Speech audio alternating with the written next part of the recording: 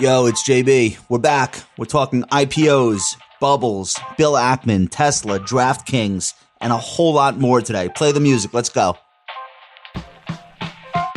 Welcome to The Compound Show with Downtown Josh Brown. Josh is the CEO of Ritholtz Wealth Management. All opinions expressed by Josh or any podcast guest are solely their own opinions and do not reflect the opinion of Ritholtz Wealth Management. This podcast is for informational purposes only and should not be relied upon for investment decisions. Clients of Ritholtz Wealth Management may maintain positions in the securities discussed in this podcast. Okay, welcome back to The Compound Show. You know me. I'm Downtown Josh Brown. Today we have Larry McDonald on the podcast. Larry was a bond trader at Lehman Brothers during the financial crash, and he wrote a best-selling book about it called A Colossal Failure of Common Sense.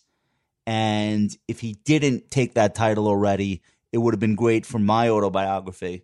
Ask anyone. So that's a shame. Anyway, Larry's research firm, which is called Bear Traps Report, did some work on what the implications of including Tesla in the S&P 500 will be. And now we have Tesla's earnings, which came out later this week. We'll get into that whole mess in a moment. But first, I want to talk about where I think we are in terms of investor sentiment. And I want to tell you what I think is the most apt descriptor. It's one word, the most apt way to describe the mindset in the markets at this moment. For the first time in history, we're experiencing an asset price bubble at the same time as we're experiencing an economic recession. It's never happened. In many ways, the stock market has never been as frothy and speculative as it is today. And this is occurring against the backdrop of levels of unemployment we haven't seen throughout the entirety of the post-World War II era. So it really is an amazing time to be around. There's that old expression, I think it's a Chinese proverb, but it's really meant to be like more like a curse. It's one of like when the Southerners say "bless your heart," you know what they really mean. They're really telling you, GFY. So I think it's a Chinese proverb, and they say, "May you live in interesting times." And I don't think they mean you well when they use that. So we live in interesting times, and it's both a blessing and a curse. Last week we talked about the economy and the employment situation, and what I think the federal government, the Treasury, the Fed need to do in order to keep this whole thing from spiraling out of control. This week, I want to talk about the other side of the coin. We've got this speculative stock market bubble that has been developing on a parallel track concurrent with the pandemic recession. And some would even go so far as to say because of it. Yesterday, Bill Ackman took a bag of cash public. He's launched what's known as a Special Purpose Acquisition Corporation, or SPAC. I'm going to use the term SPAC a lot.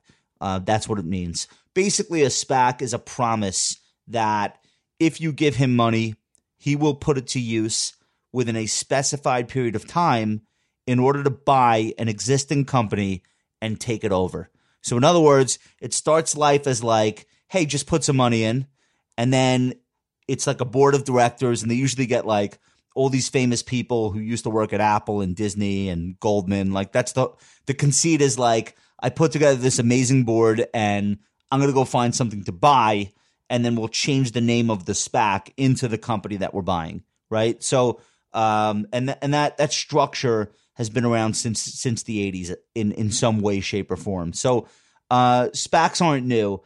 What's new is that investors love this idea so much that they handed Bill Ackman $4 billion, which will now sit in that Special Purpose Acquisition Corporation's bank account until Bill Ackman identifies the company that he wants to acquire with it. So $4 billion is massive. He did one of these a decade ago on a much smaller scale. He did one called Justice Holdings, which was on the London Exchange, and that Special Purpose Corporation ended up buying Burger King Worldwide, which at the time was owned by a private equity firm called 3G, like a Brazilian private equity firm. So that's how Burger King became a publicly traded company for the second time. And the stock has been, the stock has worked out for investors, and we'll get into that in a second. So we'll see what Bill Ackman ends up acquiring with his new special purpose acquisition corp. And if he can't find a suitable target, the way it works is that the initial investors get their cash back, like minus some costs, but plus some interest. I don't know what kind of interest it's earning these days. But so in other words, they spend 12 months to 18 months. They look for a target to acquire. If they can't find one, they say, okay, forget it. Here's the money. If they can find one, they announce their intention. And then you, the shareholder, can say, okay, I want to keep holding the stock because I believe in this. Or you could do what a lot of hedge funds have historically done. Whatever excitement there is about the announcement of the deal, you sell into it. So like a lot of retail people come along and say, "Ooh, that I've heard of that company before. I want to be in this SPAC." And then you'll frequently see institutional investors say, "Okay, thanks for the ride, thanks for the free money," and they'll cash out. So I don't know what will be the case here, but that's how these things work. There have been 45 of these SPAC IPOs this year, and they've raised an average of $320 million. This is all record-breaking stuff. 59 of them went public in all of 2019. So we're on pace to shatter that record from last year. And mind you, this is in a recession. People are literally just saying, I have so much investment cash that here, put it in a SPAC. I don't even know what it's going to be invested in. We'll see what happens. Like, this is an unprecedented situation. You usually only see a boom historically in SPACs, like a boom in the amount of them that come public. You usually only see that either at a market top or like directly leading up to a market top. They are the ultimate sign of people having more money than they know what to do with. There's one guy who was a former Citigroup investment banker who's actually launched 4 of these in the last few years. DraftKings came public as a SPAC this year. So when the deal was announced, the precursor to DraftKings traded much higher because there was so much brand recognition and everyone is pumped about the legalization and destigmatization around online gaming. In other words, you have this SPAC sitting there, its stock price probably right around where it originally came public when it was a pile of cash. And then they said, hey, good news, we made a deal. We're going to buy DraftKings. The stock went crazy. It's up 240% since January. And keep in mind, that's with almost nothing on TV to bet on. It's like 0 bettable sports on TV unless you know the names of the Korean baseball teams and you have a view on which one will beat the other one. So I think with DraftKings, there's a lot riding on the NFL season for that one. Like, that's going to be make or break. So fingers crossed. This year, 2 electric vehicle companies have come public via the SPAC structure. One is called Fisker, and it's years away from having a mainstream commercial product on the road. Investors don't seem to care. There's a lot of excitement about that. The other one is Nikola, NKLA, which they're not even trying to pretend that it's not a knockoff of Tesla. Like, they're not even pretending that it's anything other than an attempt to cash in on the fame of the Tesla situation and how much money's been made. They're saying they're going to do semi trucks. Like, they're building a facility in Arizona that they think is going to spit out 35,000 trucks a month that are going to be like electric. Fine. So that came out of the gates. It went from like $20 to $100 a share at its peak. It's now back in the 30s. Virgin Galactic, Sir Richard Branson's space company, Space Tourism, that also came public as a SPAC a couple of years ago. The Golden Nuggets online casino, there's an announcement from another SPAC that they're acquiring Golden Nugget, I guess, .com. So that'll be more online gaming. Utz, UTZ. This is the company that makes your 9th favorite brand of potato chip and your 12th favorite type of pretzel. Utz is coming public via SPAC this year. Deal was already announced. So there's a lot of this going on. Bill Ackman's launch of the Pershing Square Tontine Holdings SPAC, as I said, is the largest ever. Investors bought 200 million shares at an offering price of $20 each. And on top of that, the Pershing Square hedge fund will probably kick in $1.5 billion or more of its own capital. So this will essentially be like a $5.5 billion or a $6 billion pile of cash that Bill Ackman wants to use to acquire a, quote, mature unicorn with. So I'm not sure. I looked up mature unicorn, but I ended up on an adult site. I think that's a category. So I'm not really sure what he means by that or what they mean by that. I think it's like a tech or software or media property or a fintech company that's private, right? Like it's still like venture backed and private, but it's not like Series A. It's not like he's going to do a venture investment. This will probably be a company that, while private, is already seasoned enough that it's earning money. And it's more than a concept. It's an actual business. So I don't know how many of those there are in the $5 to $6 billion range offhand, but that's what that seems to be about. So then you say like, all right, well, he doesn't know what he's going to buy yet. So why would a retail investor want to sit in the stock and wait and wait and see? The way CNBC.com phrases it, and they put up like a guest column that was extremely bullish, but whatever. They say, in sum, quote, in sum, for over 2 decades, large institutional investors have been paying a 2% annual management fee and 20% of all profits to invest alongside Bill Ackman. Even his fund's special purpose co-investment vehicles charge a 20% promote on profits. Here, meaning with this new SPAC, you can invest alongside him in one of his biggest investments ever and effectively pay no management fee, and only a 6.21% incentive fee that is only earned after a 20% return to investors, end quote. So he kind of has like a high watermark that he has to hit before he can take the traditional incentive fee, and it's going to be a smaller incentive fee than usual. And I also read somewhere that he didn't do founder shares. Founder shares are like one of the ways that the sponsors of these things can either own much more at a lower amount or take compensation in a much larger way that's less apparent to the retail investing public. And it looks like they didn't do that here. So look, I get it. I think if you're like really into celebrity hedge fund managers, if you're like a hedge fund guy groupie, why not? Sure, it's your money. It's also worth reiterating that Burger King Worldwide, which was the last SPAC that Ackman was involved in, actually worked out for shareholders. They made money. It came public into the SPAC structure on the London Stock Exchange, I think in 2012. And then within 2 years, it merged with Tim Hortons. So it became like Tim Hortons, Burger King Worldwide merged, and they became something called Restaurant Brands. The ticker is QSR. And that's been a combination since 2014. And if you were a shareholder, it's pretty respectable.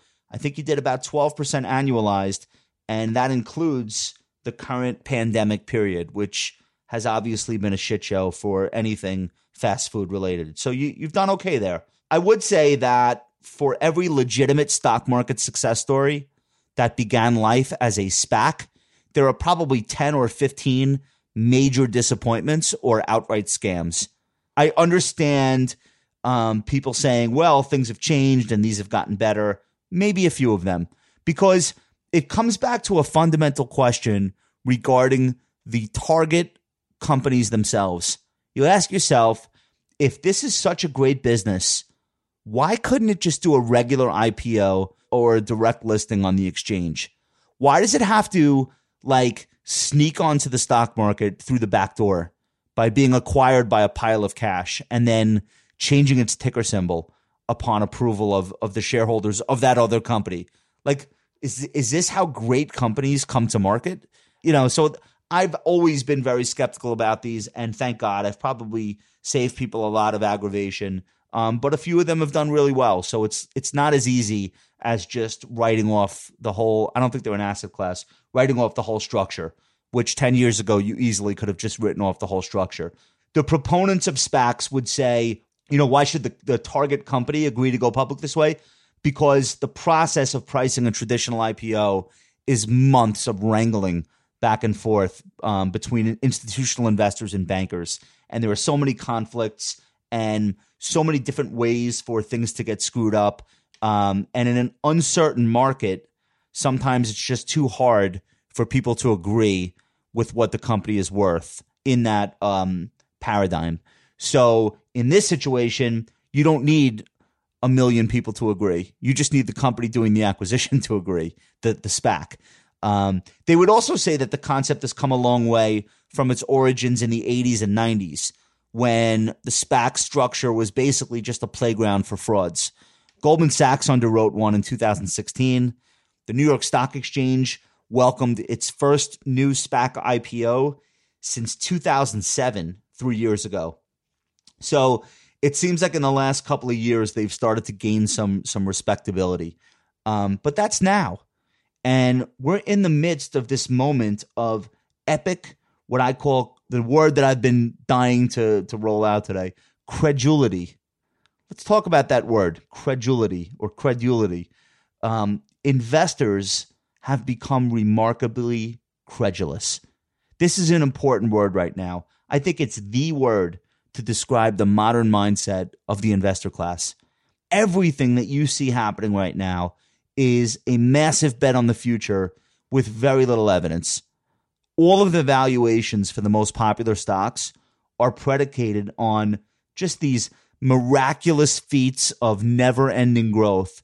And it's being seen as though these things are practically inevitable, as though every $50 billion market cap stock, it's just a few months before it's $100 billion. And then they can take their newfound size and build this new mini monopoly in whatever category they're in. And you understand why people feel this way, because they're looking at companies that have already done it, that they've been invested in.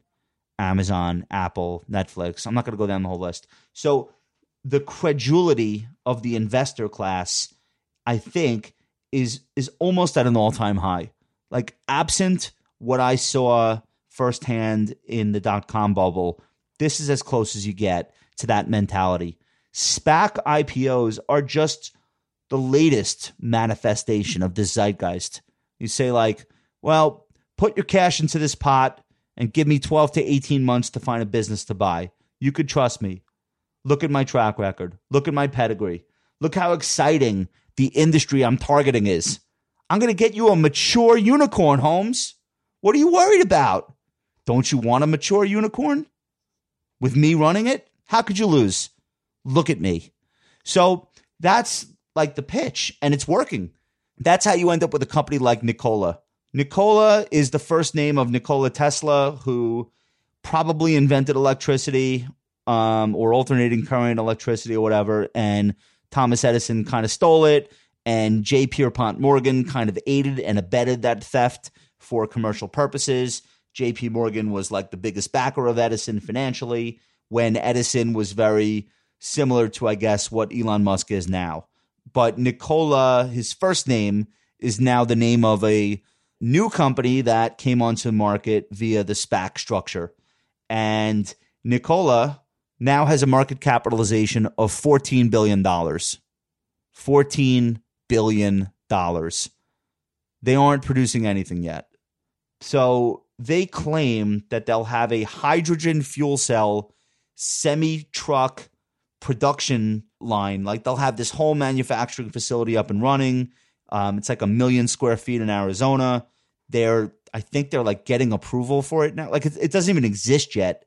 And this thing is worth $14 billion. And I haven't really done the work on, like, don't fucking email me about hydrogen fuel cells. I haven't even looked at, like, do they have patents? It's not even the point, right? The point is that they don't have anything yet that they can sell.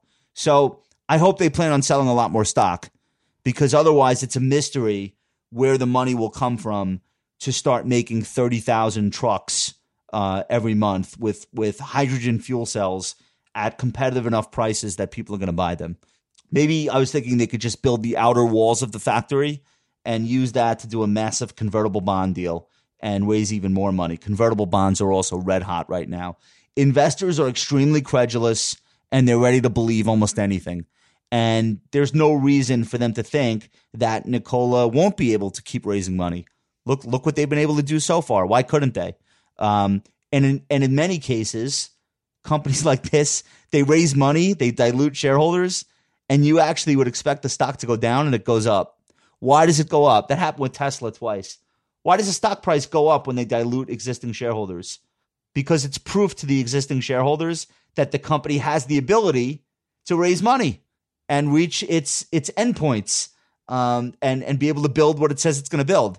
So actually, not only does it not end up hurting shareholders, that dilution, it helps them. Look, I told you they could raise more money. So we'll see how long that can go on.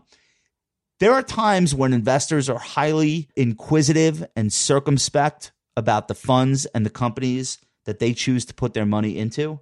Those times exist. This is not one of those times.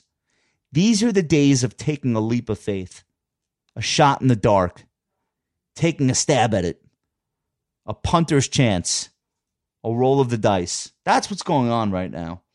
The stock market environment that we've been in hasn't punished anyone for having acted this way in quite some time.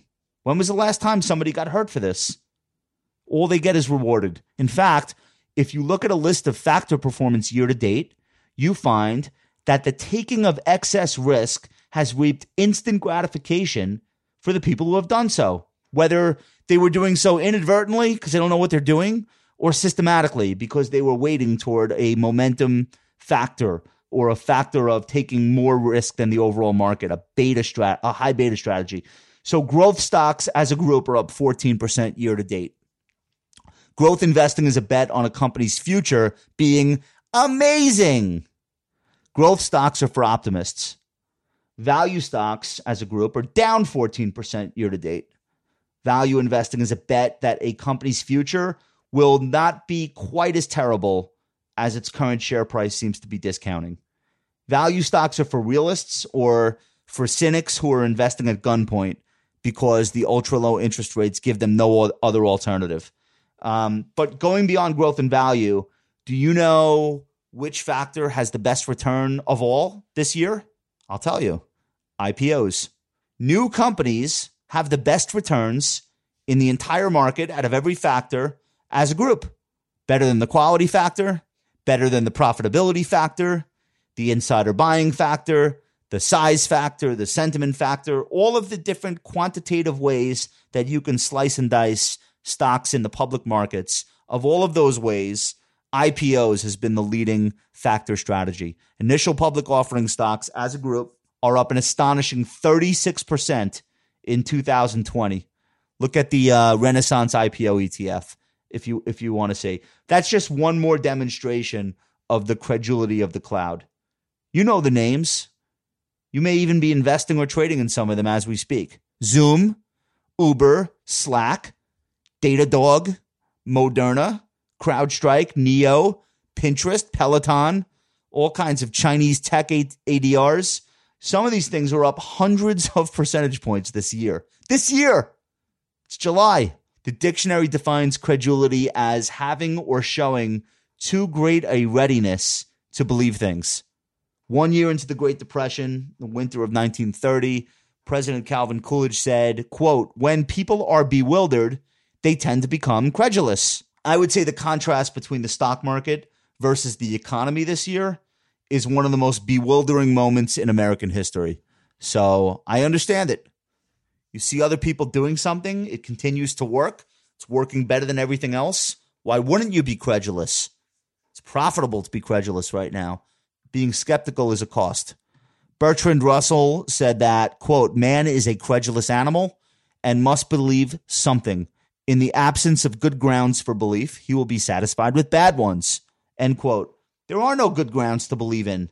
And a lot of the things investors and traders are now wagering on, there's just no good reason, if you have any sort of frame of reference for how things have ended up through history, you would already know that things won't work out for most of these companies that are in these top 50, top 100 momentum stock lists. So people don't have those good grounds. So to Bertrand Russell's point, they're taking the bad ones.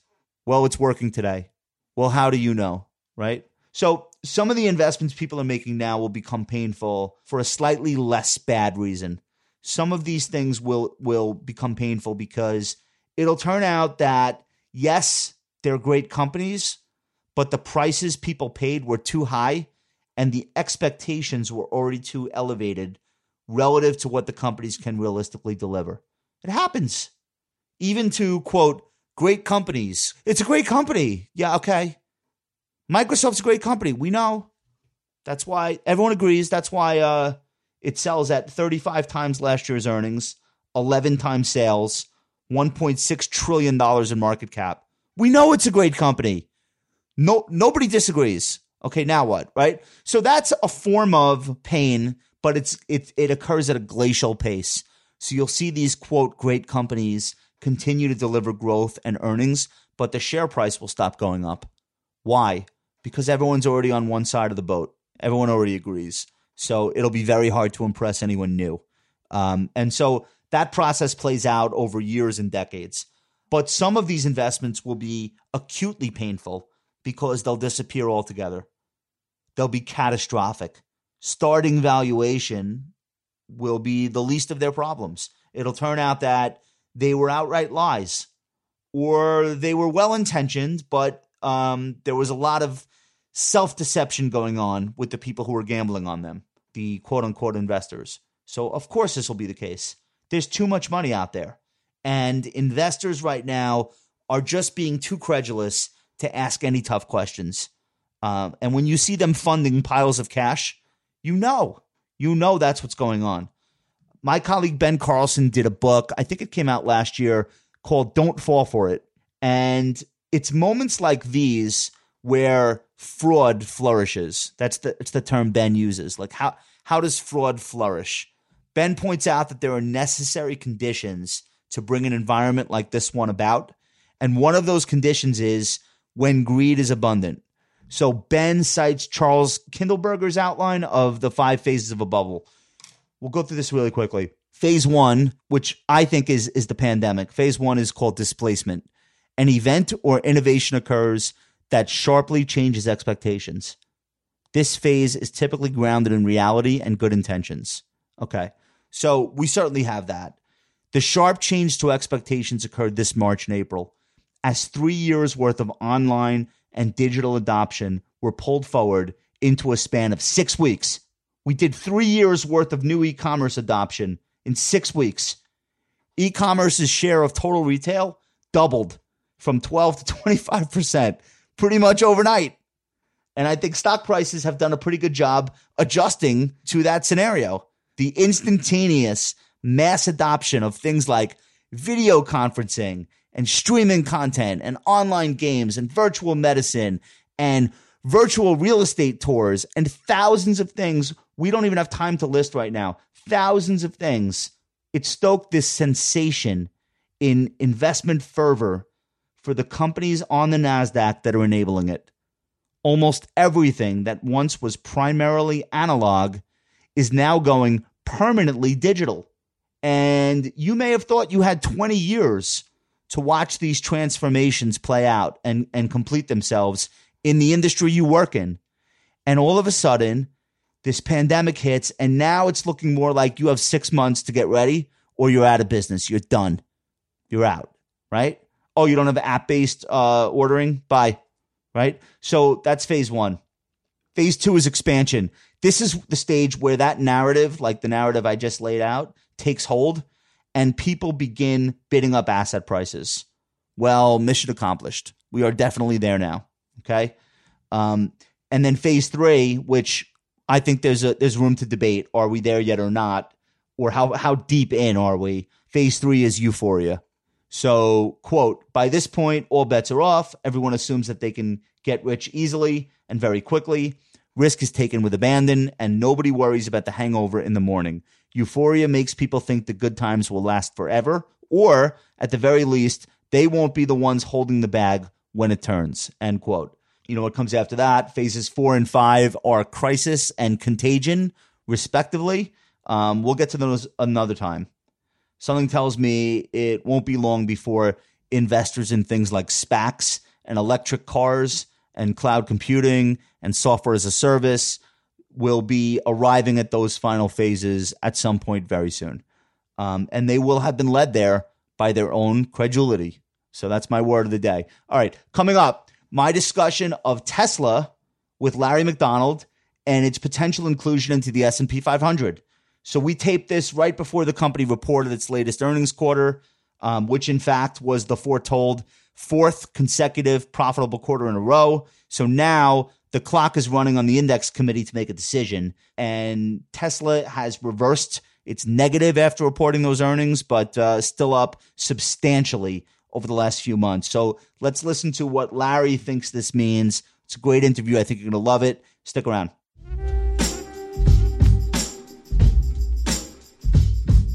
All right. So Larry, you guys did this really interesting thing about inclusion games and the fact that Tesla looks like it's about to report an earnings quarter that's going to put a lot of pressure on the S&P 500 to make a decision. Yeah. They've left Tesla out of the index all this time.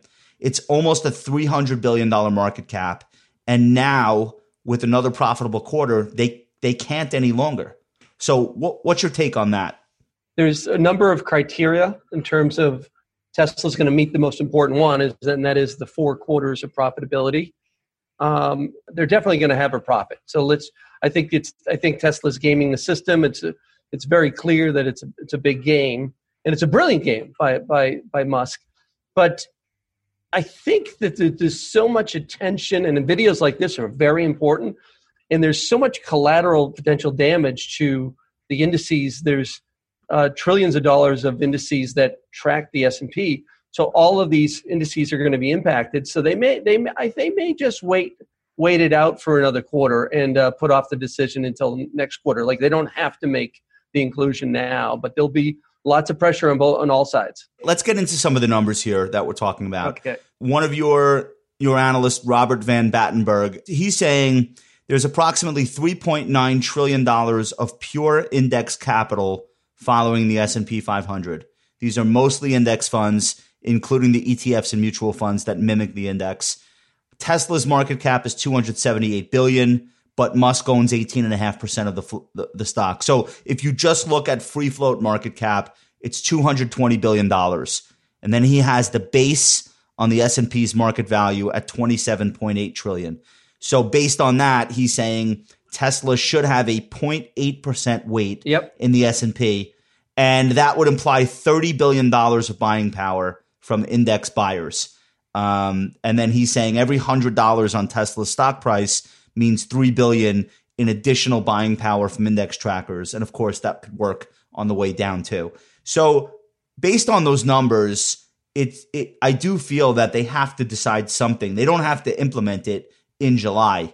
Implementation of index inclusion could come between now and the end of the year. Do I have that right? Yeah, I think that makes more sense. So how much of the run-up in Tesla's stock price do you think has happened as a result of people trying to front-run the S&P 500 inclusion? I'd first want to say the Reform Broker blog that you wrote in 2014 opened my eyes to a lot of this. And you called it the endless bid, and it was incredible foreshadowing. Oh, the relentless bid. Yeah, the relentless bid. And it was like, at first I didn't know what you meant. And I'll never forget. It was like, you remember there's some things in life around your understanding of certain things. And it was like, there's a bunch of things that happen through a year and through your career. And that was, to me, the aha moment, like the light bulb. Like, that's, wow. Really wasn't aware of the power of the passive indices in 2000. Like, this is like 2013, 14, I think you wrote it. And so this whole passive game, since you wrote that blog, $2 trillion has come into passive asset management. And now the stakes are getting bigger and bigger and bigger. And the games are getting bigger and bigger and bigger, right? Because the inclusion process is so much bigger than it was before, because 0.08% of an index this big, with all of the passive money coming in and all the passive money that will come in the future.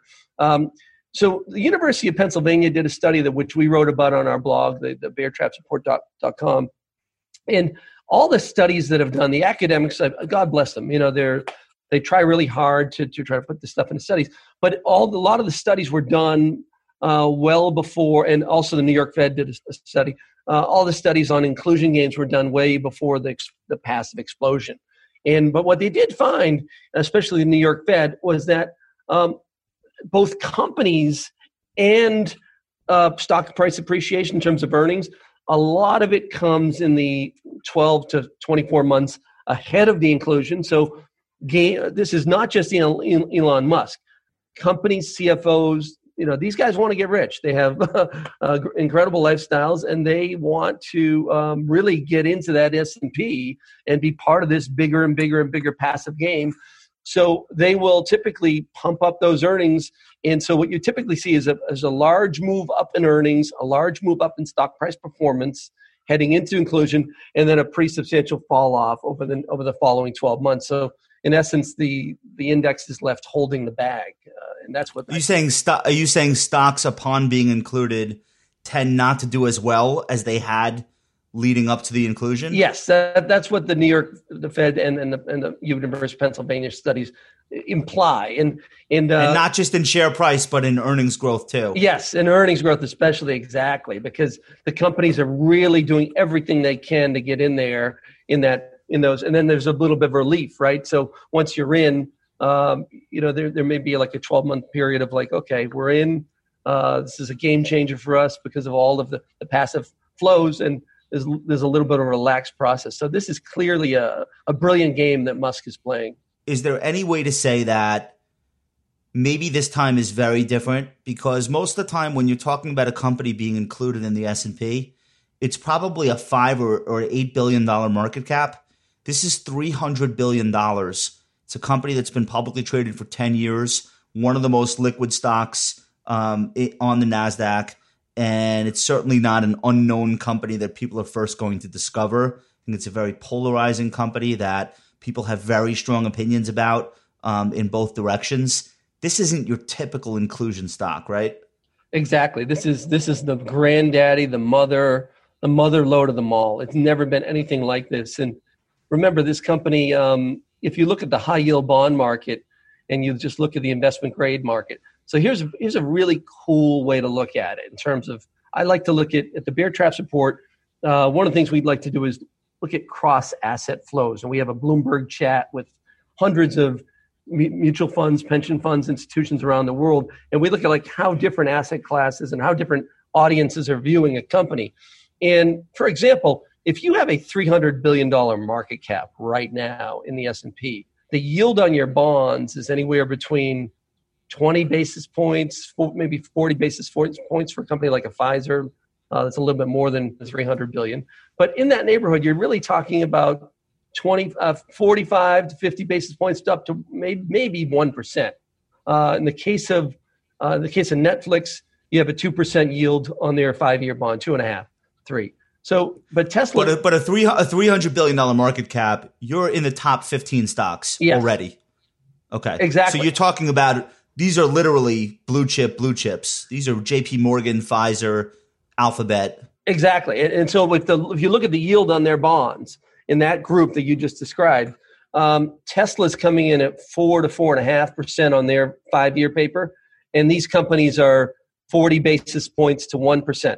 So you're talking about almost a 4% differential to where the bonds are trading relative to the equity. So the equity is in this $300 billion neighborhood, right? So it's a really high-end neighborhood, but their bonds are trading like they're in a little bit poorer neighborhood. So the bond market's just not buying this inclusion game, and the bond market's basically saying, okay, you guys have bid the stock up to this much, 300 billion, but the yield on this bond relative to other $300 billion companies is 2% to 4% more, and that's a real warning sign.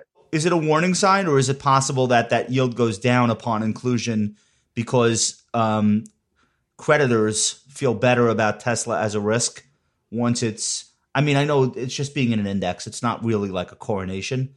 But isn't it possible that the bond market comes more into sync with other issuers of debt rather than the stock price having to go the other way?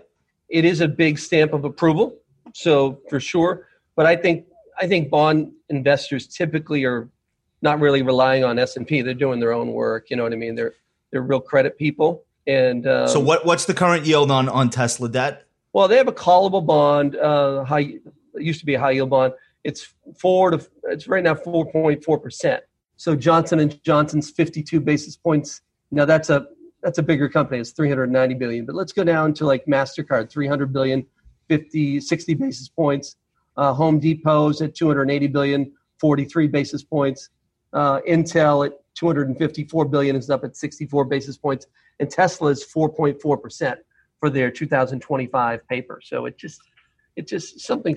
I still think it's a huge accomplishment, though, that Tesla, which has yet to have a profitable fiscal year, is able to sell bonds to the public at 4 and change percent. Yes. I still think that's pretty remarkable. I don't think that there's any parallel to that in history. Now, I think a lot of people would say, well, look at the Fed. I think a lot of people would say, well, in the case of Tesla, actually the bond market has been wrong and the stock market has been right. Yes. Which I know is a very controversial statement, but people would say that. Yep. Tesla's going to report Wednesday, the 22nd. I don't want you to make any earnings predictions, but I think we all agree he has every reason to report a blowout quarter. And maybe some of the enthusiasm in the stock over the last few weeks is because everyone gets why. In addition to S&P inclusion, there's also the potential for a very big stock bonus or stock-based compensation. Could you explain a little bit about what you were saying there? This is fascinating. So Musk, I'm just going to read from my notes because I want to make sure I get it right legally. Based on 2018 performance award going forward, Tesla has achieved its third milestone needed to unlock the first 12 tranches of stock awards to Musk, which they're about to achieve. The first tranche unlocks once Tesla has a market cap of $100 billion for 6 months, so he did that.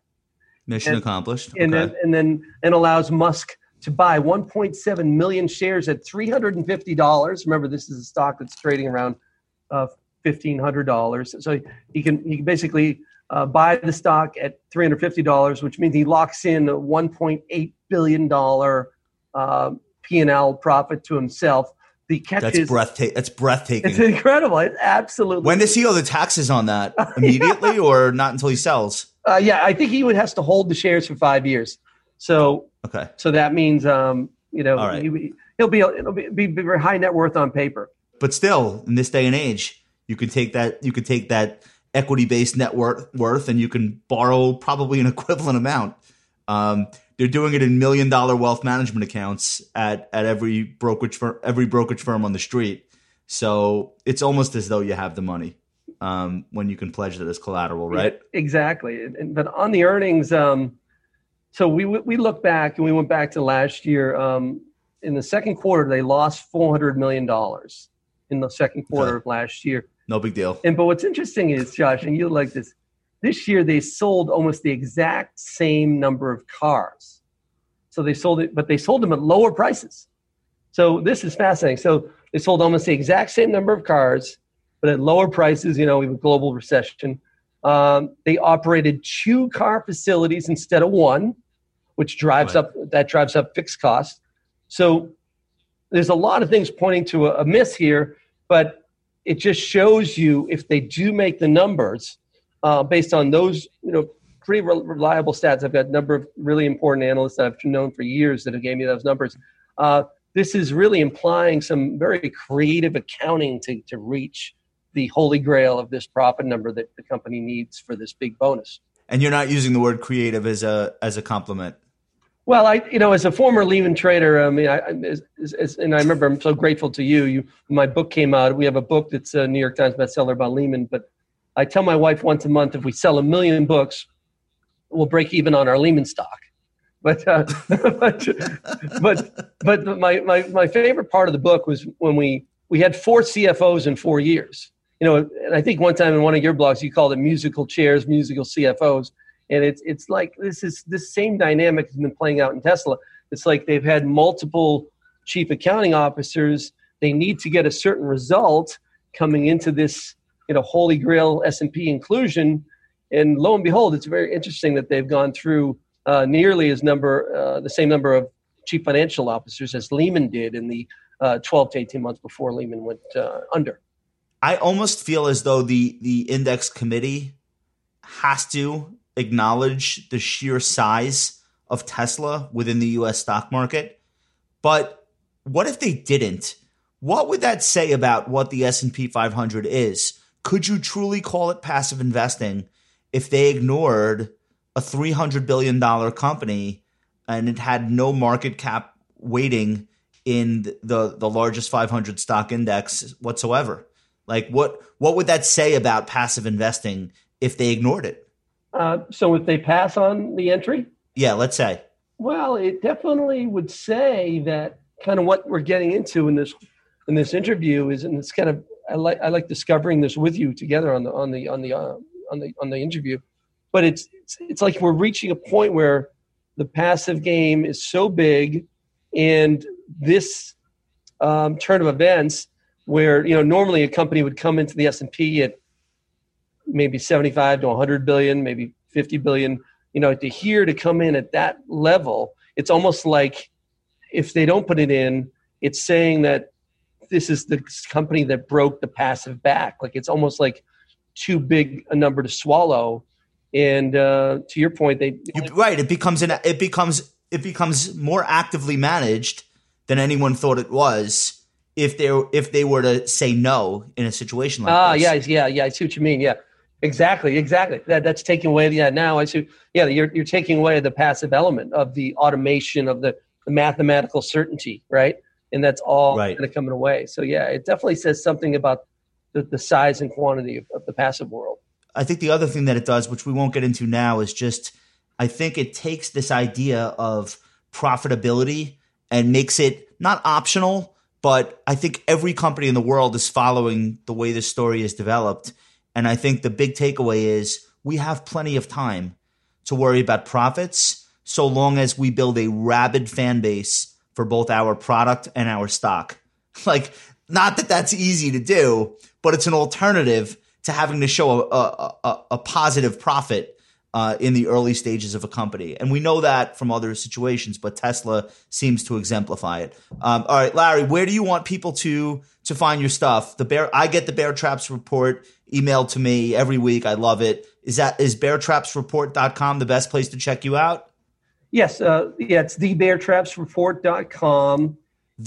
Okay. And I'm really proud of this, Josh. We have now tripled the business over the last 3 years. It's essentially, you were part of the democratization of information. So when I was a retail broker years ago in the 90s, I wanted, I always felt like, in 1994, I was working on Cape Cod as a retail side, and I always felt like, I was getting information second, third hand. And so now what we've done is we have an institutional chat with 500 institutional investors, and what I like about them is there's different skill sets. There's 2 or 3 people that are really strong on equity volatility. There's 2 or 3 high yield managers, a number of really good foreign exchange people, and Eurodollars rates and the like. And so what we do is we recap that chat, kind of the most compelling takes that are coming out of the institutional chat, and send it to high net worth people, financial advisors like yourself. So, I want the Josh Browns of the world, the financial advisors, to have, really that front row seat into that institutional platform. And that's what we're trying to do. Well, I think you do a really great job. I love reading your stuff. One of the reasons I like it so much is because you actually have an opinion. You're not just saying, here's some data, choose your own adventure, which there's nothing wrong with that either. But I think you do a really good job at saying, look, this is what we think, and here's all the data that backs it up and why this is our opinion. And I think people really like that. So I appreciate you coming on. Everyone will check you out at the Bear Traps Report. Follow my friend Larry McDonald. He's also on Twitter. Are you at ConvertBond? At ConvertBond, yes. All right, we'll hit you there too. Hey, let us know what you think about Tesla, the S&P 500 Index Committee, and this stock being the straw that broke the active passive debates back. Would love to see what you guys think. Go ahead and subscribe to the channel if you haven't already. Give us a like. We will be back with you very soon. Thanks for listening. Check us out at thecompoundnews.com for daily investing and market insights. You can watch all of our videos at youtube.com/thecompoundrwm. Talk to you next week.